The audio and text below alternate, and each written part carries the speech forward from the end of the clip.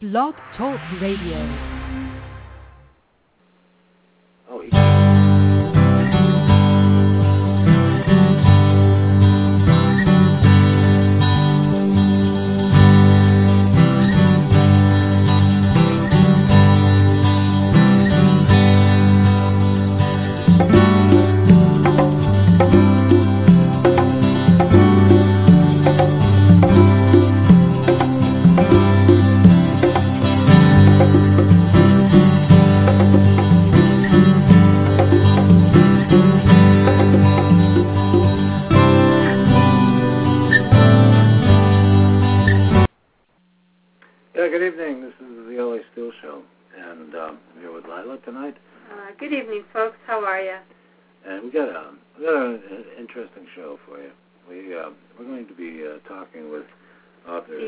Stephen Harrod Buhner, and he wrote a remarkable book called Plant Intelligence in the Imaginal Realm and Into the Dreaming of Earth. And Lila and I have had a great time reading this book.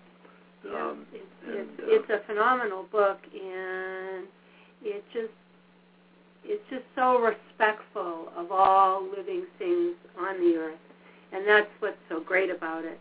And in the book, he explores the dreaming of the earth, which we will ask him to explain, the function of psychotropic plants in the ecosystem function, plant nervous systems and intelligence, just where the brain is. That'll be fun to talk about. Yes, there is one, and its location will probably surprise you. Plant neurotransmitters and sensory gating channels. That was something I hadn't known about before. Amazing. Yeah, that was interesting. Yeah. The nature of golden threads and their uses in understanding plant functions and medicinal qualities. Synthesia, the secret kinesis of things. Imaginal perception, logical thinking, and whatever else he had going on. He's a really interesting guy, but that's some of the stuff that's in his book. Right. And about him, he's written 18 books of nonfiction, 18 books of nonfiction, and one of poetry, and is one of the foremost writers on the nature of emerging infections and the ecosystem disruption. For the past 30 years, he's taught throughout the U.S. and Canada and Western Europe about medicinal plants and earth relationships. Rosemary Gladstar calls him one of the plant geniuses of our time.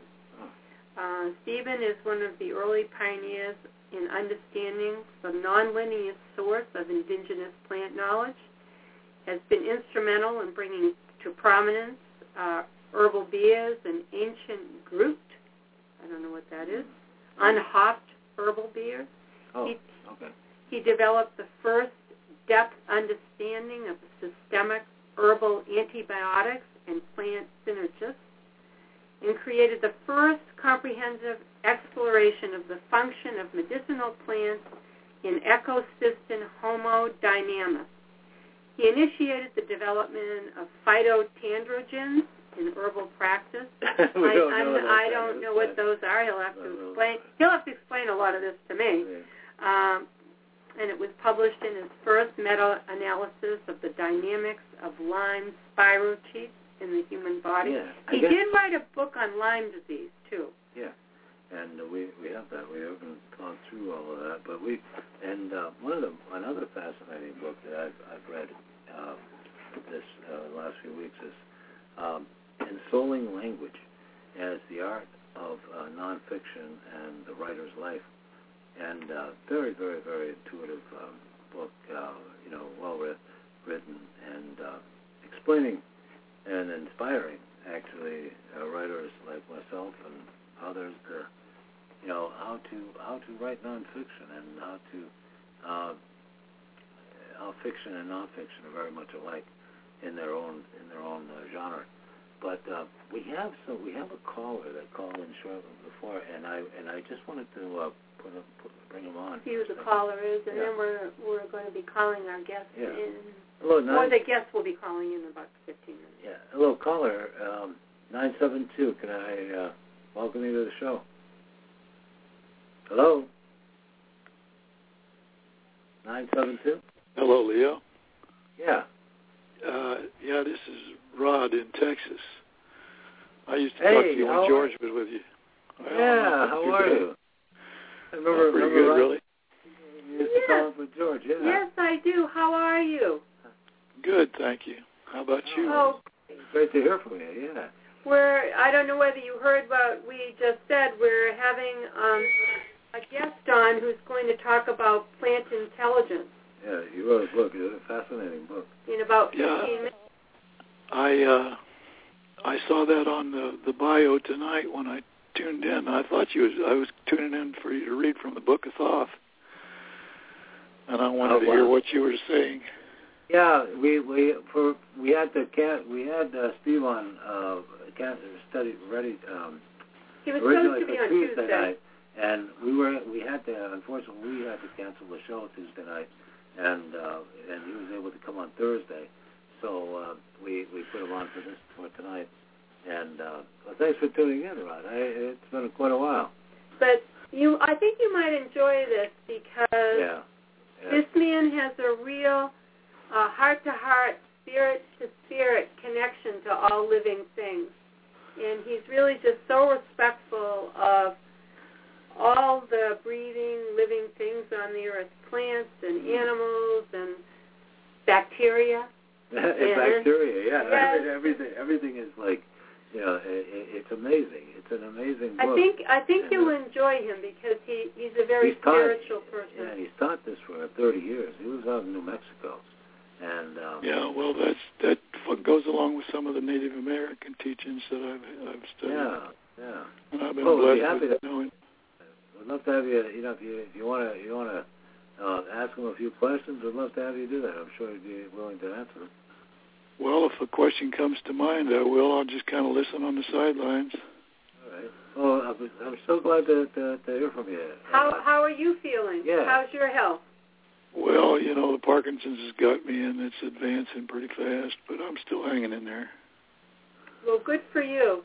And maybe there's like with so many diseases that we have today, there are natural cures that have been hidden from us.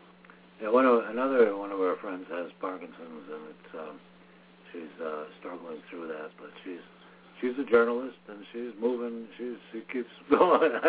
She's amazing. But yeah. Well, that's all you can do, and it doesn't affect your mind that much. A little bit with your memory is all. Yeah. So your mind is good, and as long as your mind is functioning, there's a possibility of healing and spontaneous healing even. Yeah, I wanted to tell you, maybe we could ask Steve tonight if he, because he's an herbalist and a healer.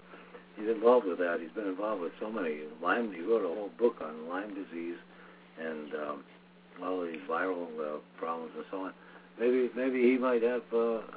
Maybe there's some herbal remedy out there for it as well. I've read on some. There are some things that they're working on, or that seem to work. Do you know of any herbal remedies that are being used? No, there's certain foods that have to be off your list. They seem to inflame it and make it worse. But there's nothing that is beneficial particularly that I've been able to find or know about. Well, he's been in this business for over 30-some-odd years, so let's see if he... I'll mention it to him and see if he...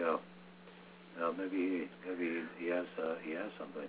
One of the he may have some new information. I know that right now they're considering me for that deep brain stimulation surgery. Well, we're reading off his website. No, this is not his website. Oh, this is not. Oh. This is. I just wanted to mention to you that he spoke at an institute called Traditional Roots Institute, National College of Natural Medicine.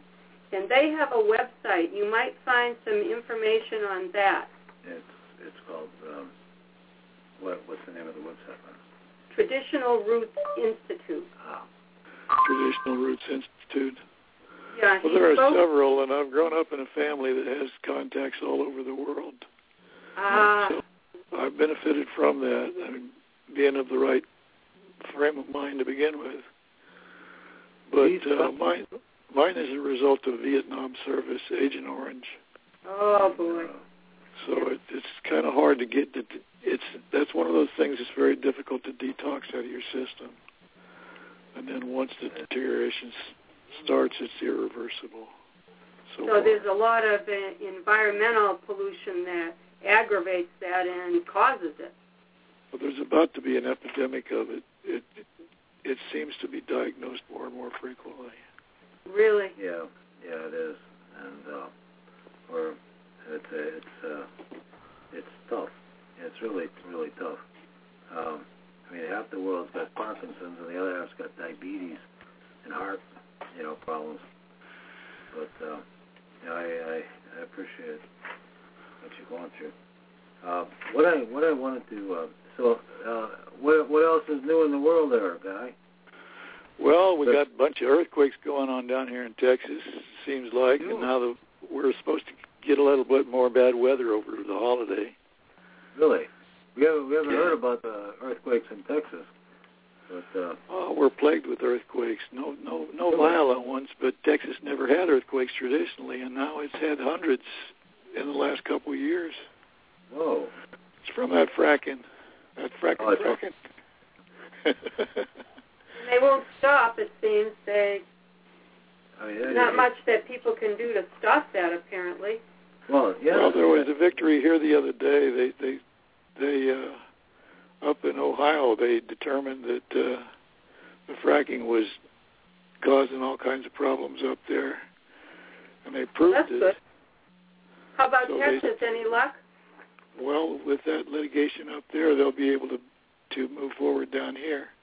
They've been sitting on the fence fighting it and saying it's not proven. Now it's been proven in court, so... They're polluting the water, they're polluting everything, and they're causing earthquakes.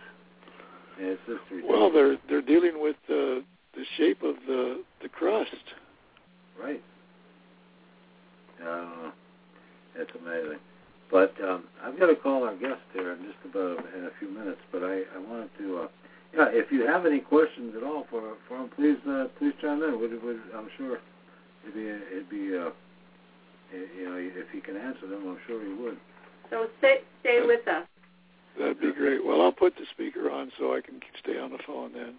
Okay, great. The program, and if something comes up, I'll join in. Yeah. Okay. Okay, we're going to call our guest, and I thought he had to call you. No, it's changed. We have the audio thing back. Oh, everything. I had to call in before that thing came up, so I was aware of that. All right, so we will be calling. So they haven't changed the format? No, they just updated it. Oh, they updated it. They were in the process of doing that. I guess. On our show. You have a... Okay, we'll answer.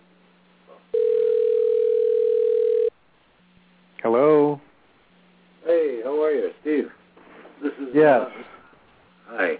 Hi, Steve. It's also Lila. Yeah, hi, Lila. It's nice to talk to you. I tell you, I had a great time with your book. I just loved it. Good, thanks. I think I loved it so much because I'm a counselor. I work with kids, but in my free time, I spend a lot of time with plants. Which I feel the same way that you do about living things. I mean, I do talk to my plants, and they do respond. That's great. I know they do. Everybody that likes plants knows that, but, the rationality police get uncomfortable when we say that. Oh, I know it. And that, and sometimes, I can say this to you, even sometimes I'll pick up, hold on to their leaf and just, tell them how beautiful it is. And they just seem to spread their leaves out. They do. They really like that. Yeah, tell me that you do that, too. Of course. They really like that. And Barbara McClintock, that I talk about in the book, she said they're individuals and they have their lives and they really like it if you pay attention to them. Oh, they do. They're just so appreciative too. We live in New England, and we had a long, really terrible winter, and then yeah, I know it was really bad. It was terrible. And then spring came, and the tulips came up, and they were just exquisite. And Leo spent a lot of time taking pictures, and he'll tell you. I did a number of series of my tulips pictures this year because they came up so magnificent. But the amazing thing was when I read your book and the Plant Intelligence, I noticed that I take pictures of these flowers every year and nature photography, and I put them on my site. But I found while I was reading your book, it was very funny because I noticed that something that's very odd is that they seem to respond to to pose. Oh, that's interesting. Really phenomenal because they're used to it because I've done this now for maybe 4 years. Yeah. Okay, with the same tulips, and they seem to grow bigger and more beautiful every year, and I get up close to them and they put some of them seem to frown, others seem to just blossom, and they seem to and all the flowers around our gardens. They just seem to, I respond to when they see me come out with my camera. They seem to just open up, or they seem to just lean forward. They just seem to pose. Sparkle. They really do. It's amazing. So if you go to the site, you can see all these pictures that I take. It's unbelievable. But anyway, that's why I think we both loved your book. Yeah, so we enjoyed. Well, great. We really understand. Well, one thing I need to mention is we just are having our first major thunderstorm of the year, and we have a metal roof on our house, so it's a bit noisy in here. I'm having a little bit of trouble hearing you. Okay. Sorry. We'll speak up. Is that better? That's a little better, yeah, thanks. I wanted to talk to you about the dreaming of the earth for our listeners. If you could explain that a little to them, because you talk a lot about that. Yeah, it's fascinating because you mentioned it also in the dreaming aspect of your writing book as well. And well, the way that I get to it to try to explain it to people so that they can have an easy sense of it is I use two kind of primary ways of getting there. One is juggling. When somebody's juggling, they can't be watching the ball or something. They get they go into almost kind of a meditative dream state, and they're responding to the shifts in the balls in their body and everything below conscious awareness. It's the same way when we're reading. We go into kind of a dream state, and pretty soon we're no longer paying attention to words on a page, but we suddenly find ourselves in the middle of a rainstorm or on a train going through Russia or something like that, and we kind of get into this sort of special state that everybody can get into easily. We do it many times every day.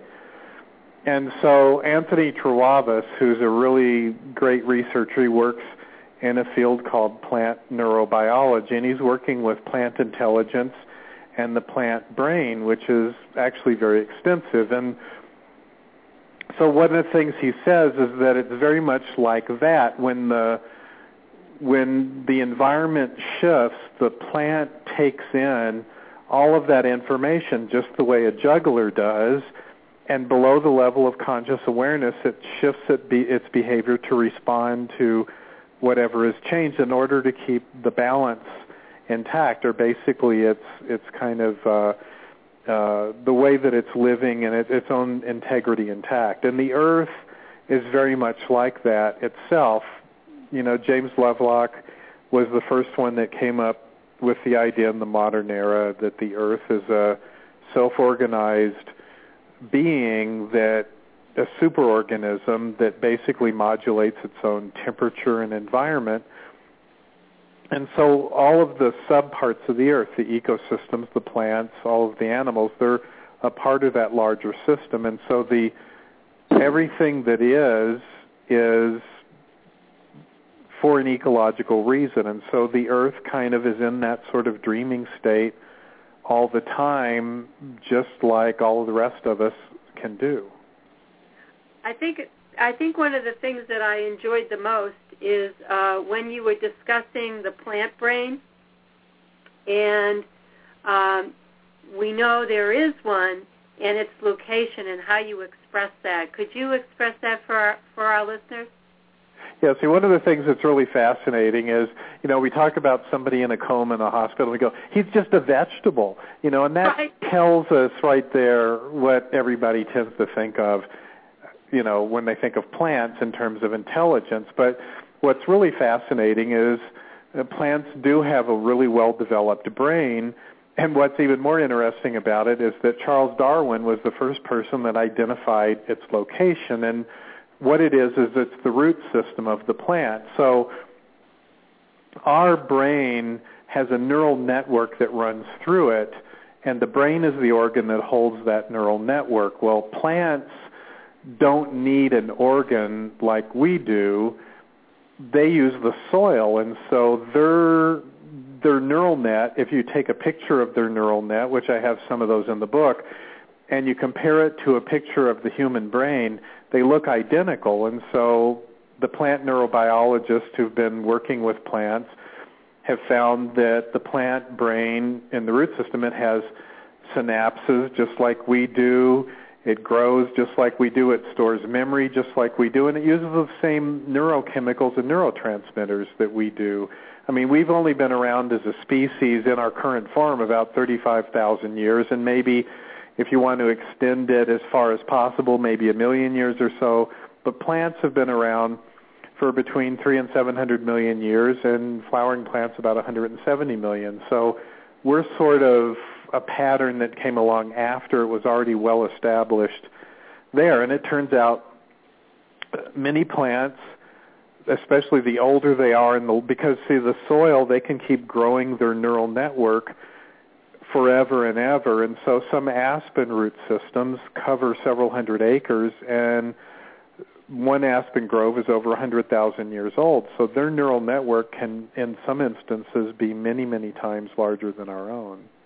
That's interesting. It's funny. You were talking about that. I was at an emergency room the other night, and I was talking to, and we brought a copy. We brought your book because we knew we were going to be there for a while, and so we're still going through it, and Lila came across the neurosystem and how it, and the picture in the book about it, and the doctor came in and he says, "Oh, that's an interesting book." He says, "Plant intelligence." He said, and I told him about it, and he said, and I said, the actual I told him that the intelligence, the brain of a plant, I said, is actually in the roots. I said it's almost the same as our own brain. We showed him a picture. I showed him the picture. He goes, "Oh, wow, that's true. Wow, look at that." He goes, "I never knew that." This guy's a surgeon, He's going, "Wow, that's amazing." He says, "What's the name of it? I'm going to get that book." He's going to get your book. That's great. It's like, a subtle conversion of the system into a new way of thinking. That's nice. It really grabbed him, and that picture grabbed me too. It did. But I liked how you expressed, how we are as humans. We always think that the brain it has to be on the top because of whatever the organism is. Right. That you said that plants have their reproductive organs. Brain is in the soil, and their ass is in the air. In the air, yeah. No, it's really true. And we go around smelling their ass, going, "Aren't the flowers nice?" It's kind of sad when you think about it, and a little bit embarrassing, but that's actually the way it works. Yes, and I was quite amused because I never thought of it that way, and I thought, gee, I was as arrogant as everybody else. It just struck me as so funny. I've told a couple of people that, but they didn't appreciate the humor the way I did. No, they wouldn't. People sometimes have a hard time laughing at themselves. It's true. I just thought it was so humorous because I guess of my own arrogance. That's why. Well, that's one of the things that the book was about, too, was that most of what we think we know about nature and the earth itself and the organisms here we inherited from late 19th century kind of a mechanicalist, reductive orientation, and most of it is very, very inaccurate. So, part of what I wanted to do was give people a glimpse of how different the world really is than what we've been taught, and also how incredibly amazing it is. Yes, and you certainly conveyed that in your book. The other thing that I was surprised is that a lot of Darwin's work was sort of twisted.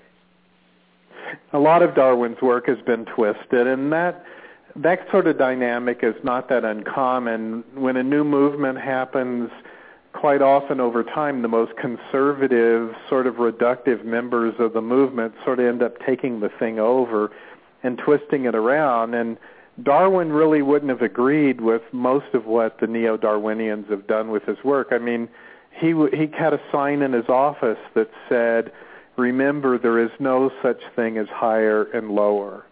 And he was really clear that no organism on the earth was superior to any other organism. He considered it more kind of like we were all expressed out of a common center, kind of like a radiating bush, rather than some sort of an evolutionary escalator where human beings were at the apex of creation. And he was extremely clear that that's not what he was saying, and that wasn't accurate.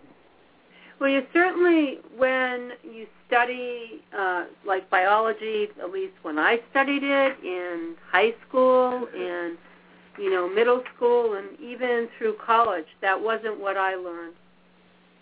No, they don't talk about that. And Richard Lewontin, who's an evolutionary biologist that I quote a bit in the book, he's a professor emeritus at Harvard, and I have a lot of respect from him. I mean, I love the way he put it. He goes, biologists have just had a really bad case of physics envy. And so they tried to make everything sort of copy physics. And he said, biological organisms don't really fit in that kind of a framework. It's very different. And so when we were all going to school, kind of what we were running into all of the time was that drive for biologists to make it more like physics, and that kind of reductive sort of, if you do this, then this happens. And it just turns out the world is very different than that.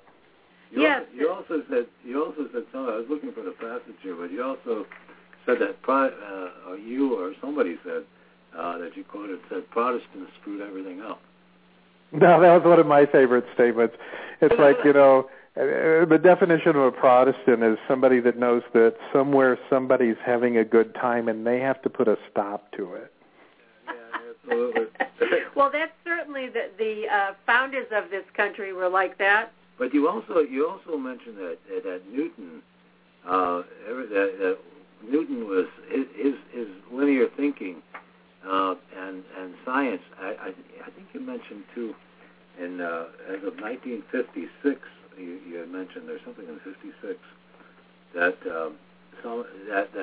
everything turned around and everything became so linear and clinical that I think you said everything became physics. Well, the thing is that Newton's view of the universe and Euclid's both, it holds true, but within a very narrow and limited framework. It's kind of if it's very linear. If you do this, then this happens. If you do that, then that happens, and that sort of thing. But ever since, one of the things about Einstein and a lot of the people he hung out with, Niels Bohr and Heisenberg and those people from back then, what they were doing was challenging the Newtonian world viewpoint and saying, this isn't really accurate. It's only in limited circumstances that this is true. But that sort of knowledge never really sort of made it into the school system. I think it was Buckminster Fuller that said the school system tends to run 100 years behind the times. Churches run about 500 years behind the times, And right after I read that, I thought it was fascinating because it was virtually 500 years to the day that the Catholic Church reopened the trial against Galileo and decided they were wrong. Really? That's interesting. Yeah. That's interesting. I wanted you to talk a little bit about the function of psychotropic plants. I'm glad you mentioned that. I was looking right at that chapter. Yeah, well, that's another thing, that the United States has been involved in this huge anti-drug war thing for a long time, and we really have two different kinds of drugs that we encounter in the United States. One group are drugs that have been made by medical researchers. That's cocaine, heroin, things like that. And that whole aspect of drugs, that's really an iatrogenic disease. It's a side effect of technological medicine. It's never really talked about that way, but that's really what it is. And then the other part, what we have are all of the very natural drugs, which are things like psilocybin and mescaline and this whole range of chemicals that what they really do is that they affect consciousness in very particular ways. Now, what they do is that they actually change the structure of neural networks when any kind of living organism ingests them. And what they do is that they allow more sensory data to be available to the organism. In other words, you've taken more information from your surrounding environment, and it enables you to engage in more unique kinds of behaviors. It acts as a sort of a depatterning dynamic that breaks habituated behaviors, and it allows organisms to innovate outside their normal frame of reference. And the interesting thing is, every organism that has a neural network, a brain of some sort, whether it's bacteria or human beings or plants, it doesn't make any difference. And every one of those psychotropics affect them in exactly the same way. Plants get high just exactly the same way people do.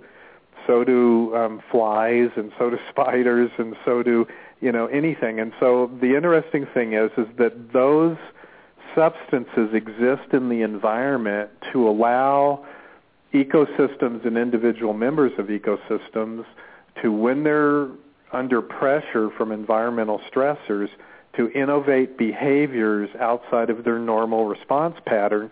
So it actually enhances their survivability of organisms and ecosystems, and that's its ecological function. And so, there's a natural tendency for all biological organisms to respond to psychotropics, and within each group, there's about a 10 to 15% of the members of any particular species. It doesn't matter what it is, whether it's human beings or dogs or plants.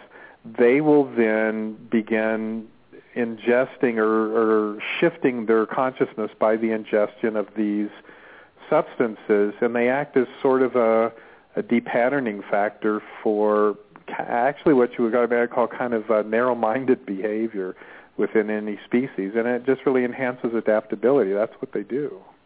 I saw back last year. It was around Christmas time or something, and I saw this video on YouTube. Somebody had sent it to me. I can't remember exactly how I found it, but it was on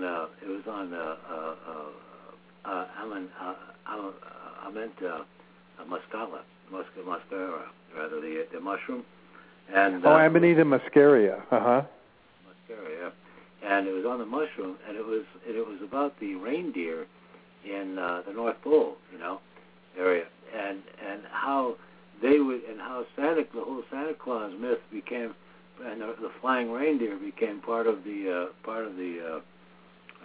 legend, as because the reindeer supposed that it grew up there in Siberia, all right? Right. And there's a strong strain of that mushroom in Siberia, and the reindeer happen to eat it, and they really like it, and they start to trip on it, as well as the shaman up there. So that's how the legend of the flying reindeer became part of the. Yeah, that's interesting. That's a good one. And the other thing, there was a quote here. I was looking at this chapter 8, the function of psychotropics in the ecosystem. And it says, and I got a kick out of it because it's from Nietzsche. And it says, for art to exist, for any sort of aesthetic activity to exist, a certain physiological precondition is indispensable, intoxication. I thought that was funny because it's so true as an artist and poets or writers of any sort. we tend to be more prone to, experiment. Well, they like many, and I mean that's been true since the ancient Greeks. I mean, the poets then were called poet tasters. They were people that had tasted this sort of mythic substance that allowed them to create their poetry. And there's artists, and whether it's a musician or whatever, they have the capacity to sort of go into this deep dreaming state or an altered state of consciousness, and they begin to pull material out of some sort of other state of being, some sort of a different kind of perceptual dynamic, and they bring it into the world. And a lot of writers, they don't really know where the story is going. The story sort of just goes through them while they're in this dream state. Poets talk about it the same way. Musicians talk about the necessity to be in the zone. And so there's that, Nietzsche was really grasping that essential concept that there's a significant shift in the state of consciousness that's necessary for the creation of art. And, so Nietzsche was very succinctly noticing that, yeah. Oh, yeah. No, there's no question. I saw an interview with Bob Dylan a long time ago, and he, not that long ago, probably about 4 or 5 years ago, and he said that he didn't know where any of this stuff came from. Oh, all those wonderful songs he wrote. All this stuff. He says he can't do it anymore. He says, but he lost the muse. He says he doesn't know where that stuff came from. He can't, He says it was amazing when he was able to do it, but he says he really can't do it anymore. And right. I thought that was interesting. He's about 70-something years old now, but he's probably not doing as much acid as he used to. No, probably not. But wherever it came from, it was great for the time he used it. He did it. But, it was remarkable. Yeah. I'm just curious with, you might know the answer to this question with psychotropic plants, and of course there's probably a lot of brain research that's going on using them to help with some of the diseases that we encounter today, like Alzheimer's, the dementia. Is there any research that you know of going on with psychotropic plants in that area?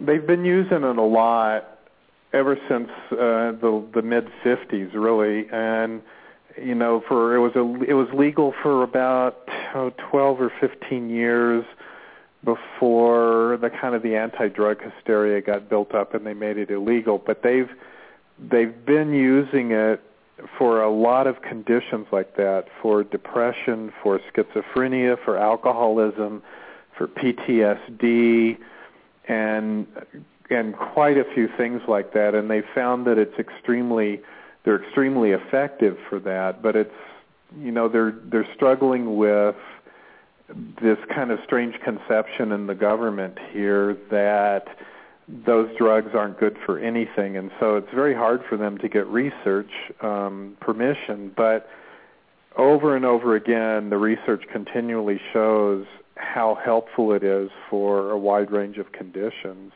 And even when you get into marijuana now, they're finding it. It's really good for epilepsy and multiple sclerosis and Alzheimer's and a lot of things like that. So these have very particular functions about helping any kind of disease associated with the neural network at all. Yeah. We have a friend of ours on the line right now. He's in Texas, and he called in right at the beginning of the show. His name is Rod, and he has Parkinson's, and he was wondering if there was any kind of cure, herbal cure, or any kind of thing that might be help him. Might be able to help other people suffering from Parkinson's. Well, there's a number of different plants that are actually really helpful for that, and it depends on sort of the exact structure of the problem. Everybody with Parkinson's, for instance, has a slightly different version of that disease depending upon how it's affecting their neural network. But it's also very similar to multiple sclerosis, for instance, and Alzheimer's and a couple of other things. And Actually, a number of people that have been using marijuana for that have reported extremely good success with it. And so I have a friend who was suffering from early Parkinson's as well as multiple sclerosis, and she turned the whole thing around. So that's one thing that's good for it. Rhodiola is another plant that can sometimes help. Lion's mane is a plant that can help. And these are things that help. Like in Parkinson's, one of the problems with it, I believe, is there's the myelin sheaths around the nerves begin to degenerate. So there's a number of herbs that actually help regenerate myelin sheaths, and lion's mane is, for instance, one of those herbs that's good for that. Oh, is lion's mane? Oh, I'm thinking of lion's. Lion's mane's a particular kind of mushroom, and I think it's Latin is Heracium, I believe. There's a thing called lion's ear, I think it is. It's a cannabinoid, but it's daga. You know, clip daga. Have you ever? No, I don't know. That's not striking a note for me. It's an estrogen from it's an African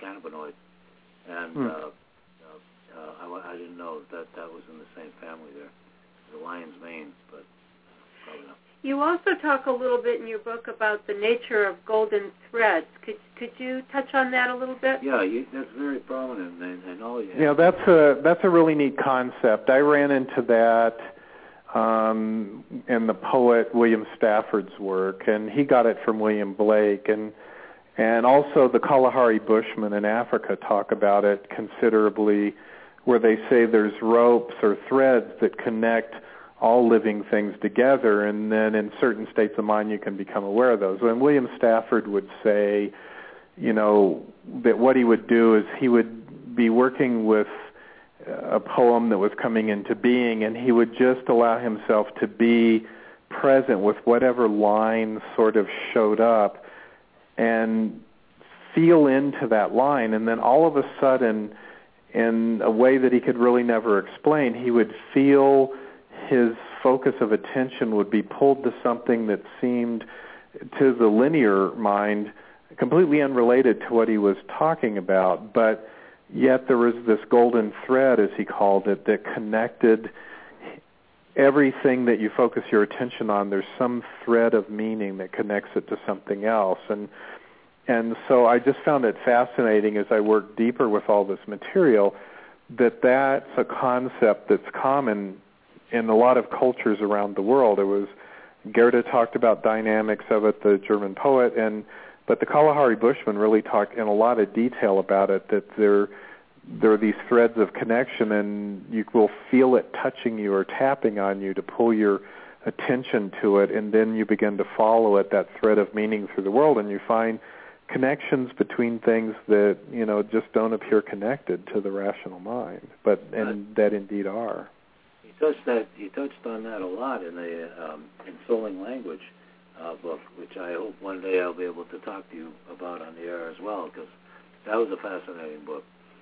And thank you. That's, you know, where I really looked at the dynamic of that in the craft of writing and went into a massive amount of detail about it. And yeah, but it's any kind of art form you run into that, including science, which at one time was not a reductive endeavor, but was really a specific kind of art form that people used. They called them natural philosophers, not scientists. And what they did was that they developed this exquisite feeling sense to work deeply with the world. And most of what we consider our scientific knowledge, from people like Einstein or any of the other great researchers from the past that we've heard about, they approached it that way, not in the kind of reductive way that we do now.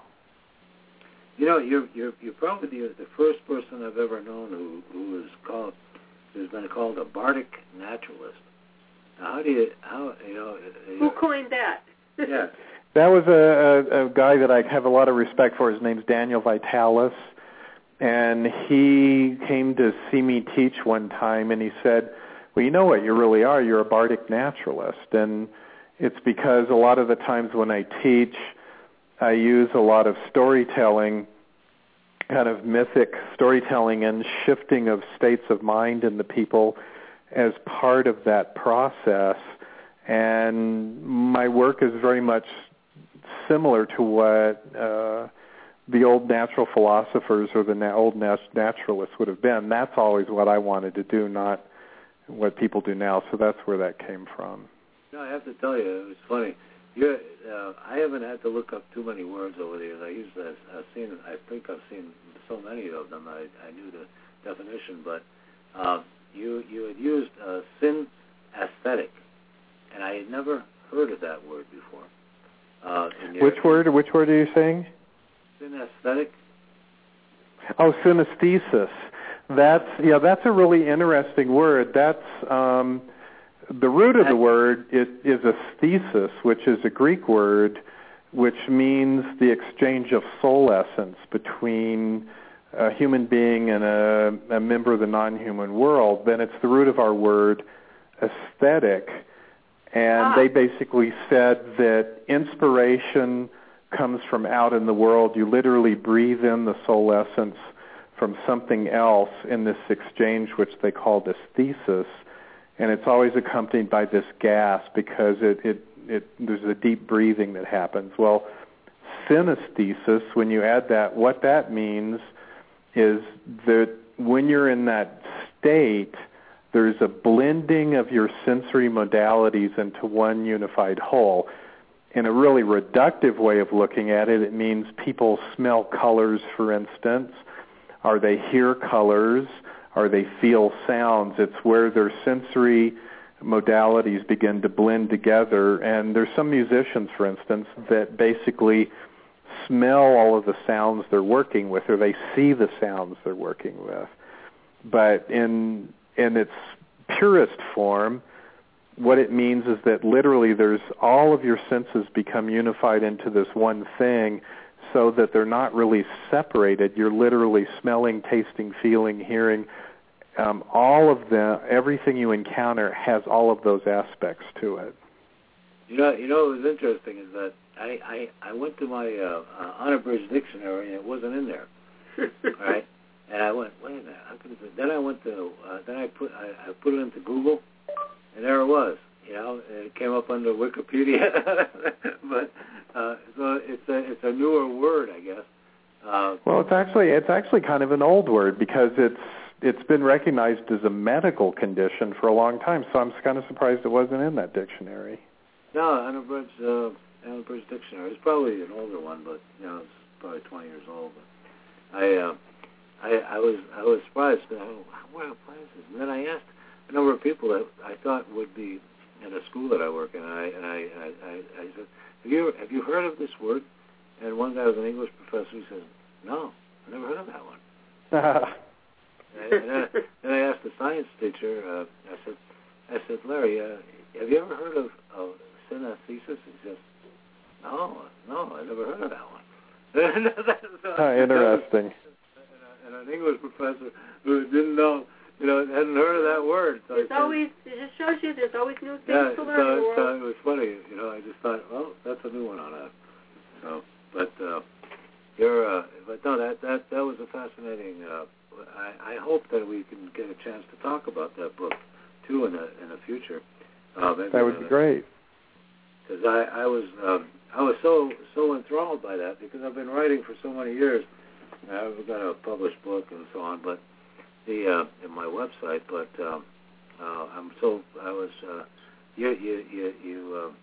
you hit a lot of truth there, and opened my eyes to a lot of areas that I took for granted, but didn't really never put a label to it, I guess. Thank you. Writing in the dream world, that's basically where you are, even in writing nonfiction, right. Creating something from nothing, So I appreciated that very much, as I did this book. Yeah, can you talk? Do you tell the folks that are listening you have a website that they can go to? Can they order your book off the website? Or Amazon? Oh, they can get it from there. They can get it from Amazon.com. Either one. It's GaianStudies.org. GaianStudies.org. Okay. And they can get it there, or they could get it off Amazon? Yeah. Surely. As a parting statement, do you have something that you would like to leave our audience with? Oh, we still got 10 minutes. But, we'll have about... Yeah. So do you have some parting thoughts? We just have a few minutes. I do. I always have parting thoughts. One of the primary things that my work over the last 30 to 40 years has really shown me is the importance of cultivating the feeling sense. And all of the people that I talk about in these books, the great natural scientists and researchers and writers and all of the people that I've come to admire over the years, they've all been really clear that the root of everything is the feeling sense. And that's different than emotion. It's like everybody knows what that feeling sense is. We all do this. You walk into a restaurant. We've all had this experience. You walk into a restaurant, and then you stop, and you look at your friend and go, this place feels really weird. Let's leave, Or you come home to your house, and you expect somebody to be there, and you walk in, but the house feels vacant and empty, and, nobody's really home. So we have this capacity to feel, to get information from the world around us through that feeling sense, and that's really the root of all of this work. Barbara McClintock, who won the Nobel Prize for her work with corn transposons, said, to do what I've done, you must understand you have to have a feeling for the organism, and it will tell you every step of the way where you need to go next. I never went any place that the corn did not first tell me to go.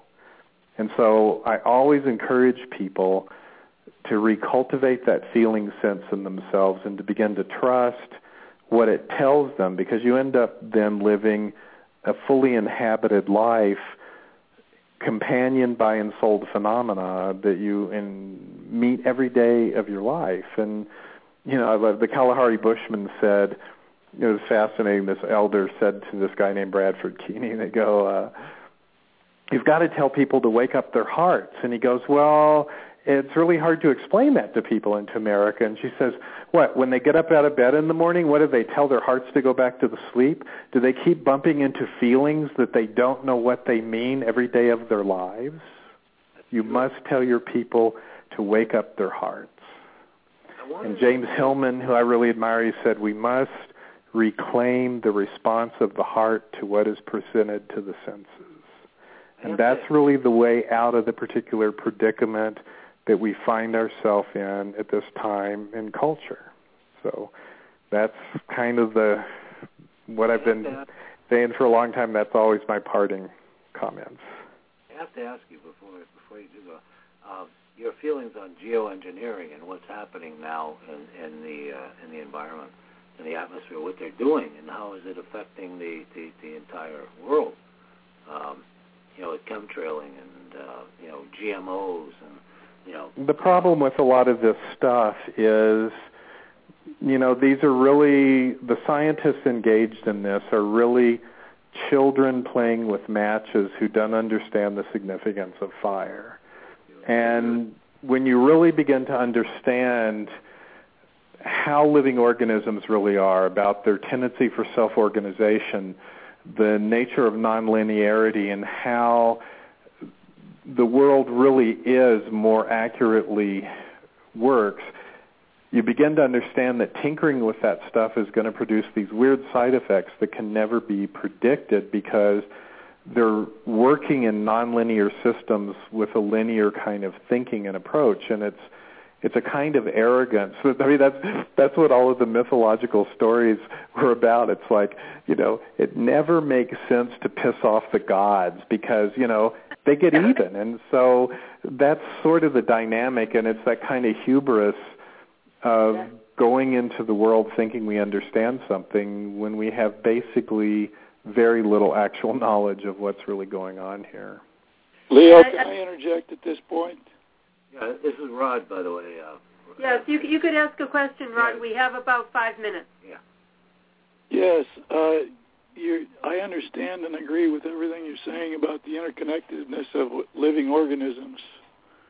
But you talk about the Kalahari Bushmen, and I'm sure that their belief system is pretty much identical to the North American Native Americans. Is that not so? Well, they're all slightly different. I mean, there's over 430 different tribal groups in the United States, very few of who get along with each other, by the way.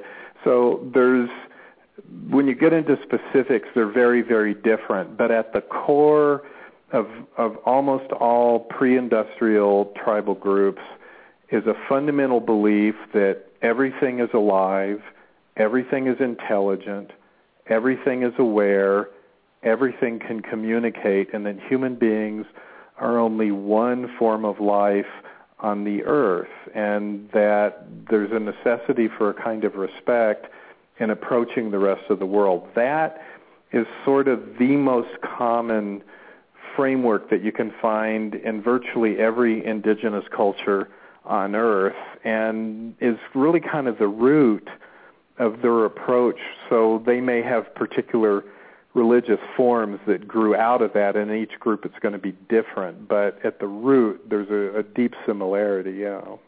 Well, more to the question that I was trying to get to, you mentioned organic beings and spirits and minds being interconnected, but you did not include mineral spirits and crystals, and I wondered whether or not that was intentional or it was just a subject for another day. Oh, well, that's the thing. I tend to stay in this certain area because that's been my focus for a long time. And I'm a big fan of Buckminster Fuller and his work. And he made some succinct comments about that. He goes, scientists actually can't find the point where animate and inanimate matter diverge, because a lot of things considered to be inanimate also possess characteristics that supposedly only belong to animate matter, and vice versa. So, I'm creating enough controversy as it is by telling people that plants are often more intelligent than human beings, and they have a sophisticated language and engage in tool making, and they have memory, and they teach their offspring. I mean, that's huge enough without me getting into crystals and stuff like that. So, that I'll leave that for another day. Well, I wasn't trying to expand the subject. I was just wondering whether or not you intentionally excluded the plant and the minerals. Right. Well, that's why this other area is really my area of focus, and I find it challenging enough. Yeah. More than enough to ponder for certain. Yeah. We want to thank you. I don't disagree with anything you've said. As a matter of fact, I very much agree with it.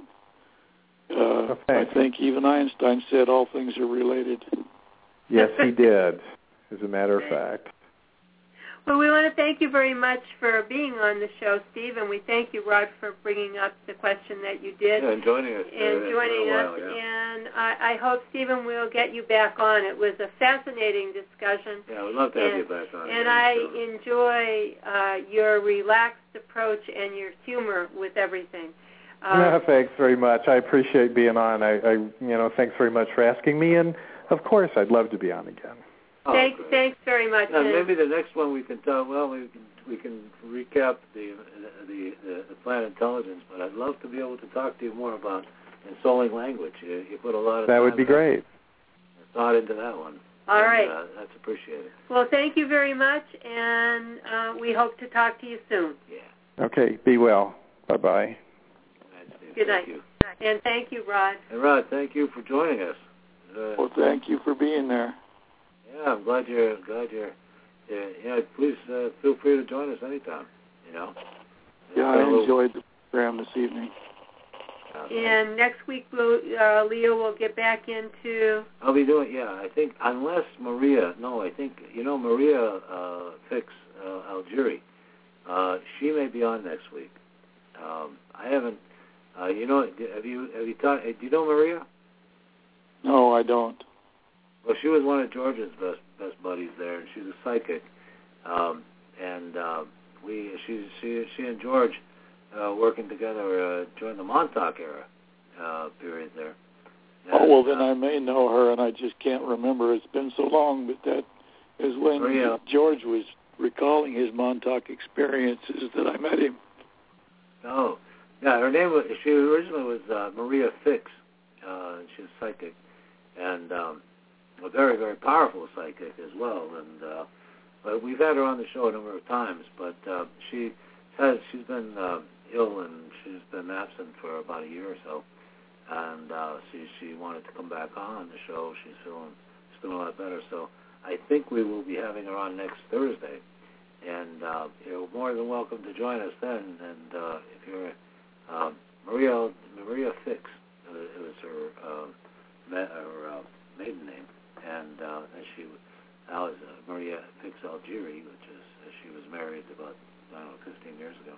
Well, I'll keep that in mind then for next Thursday. Yeah, George. That would be good. She was best buddies with George in Long Island there for about 30 years. But what I was curious about, you was going to read about the Book of Thoth. Is that correct? Yeah, I planned to do that, and then I wound up having to put I had Steve originally scheduled for Tuesday, and then I had to cancel Tuesday's show, so I moved into Thursday. And then Maria called and said she'd like to be on the show, so I said, okay, how about next Thursday? So I intend to get back into the Thoth, into the readings within the next week or two. Absolutely. Well, my interest in that was you referred to an author who wrote the book, and I had never heard of that author before. It was always my belief that Aleister Crowley was the one who wrote the Book of Thoth. Oh, no. Actually it was, Thoth wrote the Emerald Tablets, as far as I can tell. I mean, if you go to crystallinks.com, the Emerald Tablets are there. Or if you go to my own website, I have a link to Crystal Links there, and the Emerald Tablets. Well, the tablets were always there, but they were never able to interpret them. It was Aleister Crowley who wrote the Book of the Law, who interpreted them and translated them. Oh, well, it didn't say that they was translated by Aleister Crowley. It was just, it's just they were translated there, and the entire works were there. Fascinating works. I read them a number of years ago, and George introduced them to me, and just been was really amazed by it. So yeah, that's one of those areas where if you don't know where you're going, you better have a guide because it's pretty dangerous stuff. Oh, it is. You know, it's funny. I published the word Zinuru. I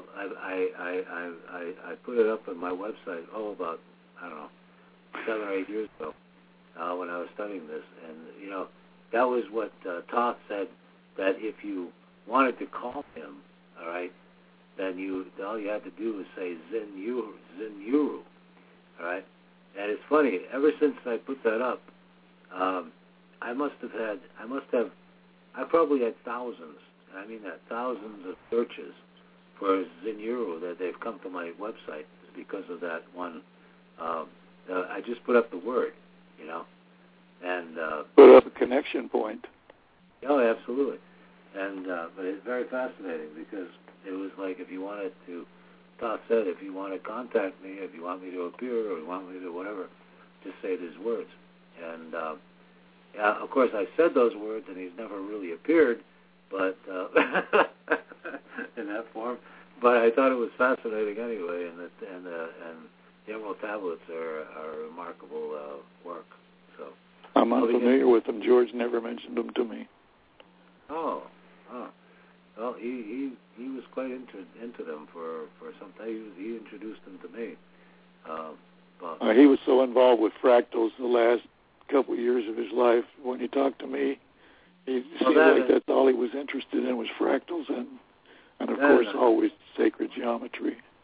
Yeah, the Mayan calendar as well. He was really. We spoke about that almost every week. Well, yeah, that was a subject of broad interest. But no, I miss old George, and he's quite. But we had almost 250 programs that we did together, and I've archived them all. But I'm trying to put them all on my website as well. But they're also on the Blog Talk Radio archives. I'm just trying to. It just takes a long time to put 250 programs into your website, Oh yeah, it certainly does. But I got about 100 of them in there right now, so I'm hoping to put all of them in the next before the end of the year. So yeah, go back to them. But Rod, the show's over, but I'm sure glad you called. It's been fun to talk to you again. It's good talking to you, Leo. You're always on my mind. Thanks. And you're a good friend. Thanks. And call us next week. Maria should be on, and if she's not, for some reason, I'll be doing the Thoth. I'll be doing the Emerald Tablets. That'll be good. I'll try if I can. Okay. Well, you take care of yourself. I hope. I don't know. He came up with a couple of things for you there. Some remedies. One I never doesn't understand Parkinson's. Parkinson is a deterioration of the pineal gland, for the most part, and then just symptoms. Rhodolia or something, which was. Did you hear that? What was it's an herb, yeah. It's called rhodiola. Rhodiola. R-O-D. It's rhodiola. It's rhodiola. R-O-D-E-O-L-Y-A. No, he didn't say that. That was the way I spelled it. Well, that's the way you spelled it. Okay. Rhodiola, yes. And I have a friend who takes that and finds it very helpful. Really? Mm-hmm. Yep. Gil? No, somebody else. And of course, marijuana for any kind of inflammation. And lion's mane I've not heard of. Me neither, no. But the other two I'm very familiar with. But we're right at the end of our show. So good night. Rod hung up. Good night, Rod, and thanks for listening. And we really appreciated Steve being on. He was great. Oh, fantastic. What an interesting guy. So much information and knowledge he has. Whoa. I want to get back very soon. Real humble guy, I want to too. talk to him very soon again. He's a guy with a good sense of humor. I enjoyed him very much. Well, thanks for listening, folks, and we'll talk to you next week. Good night. You got a tough road trying to convince people on planet intelligence. Anyway, so thanks, everybody. Have a good night, and I hope you enjoyed the show.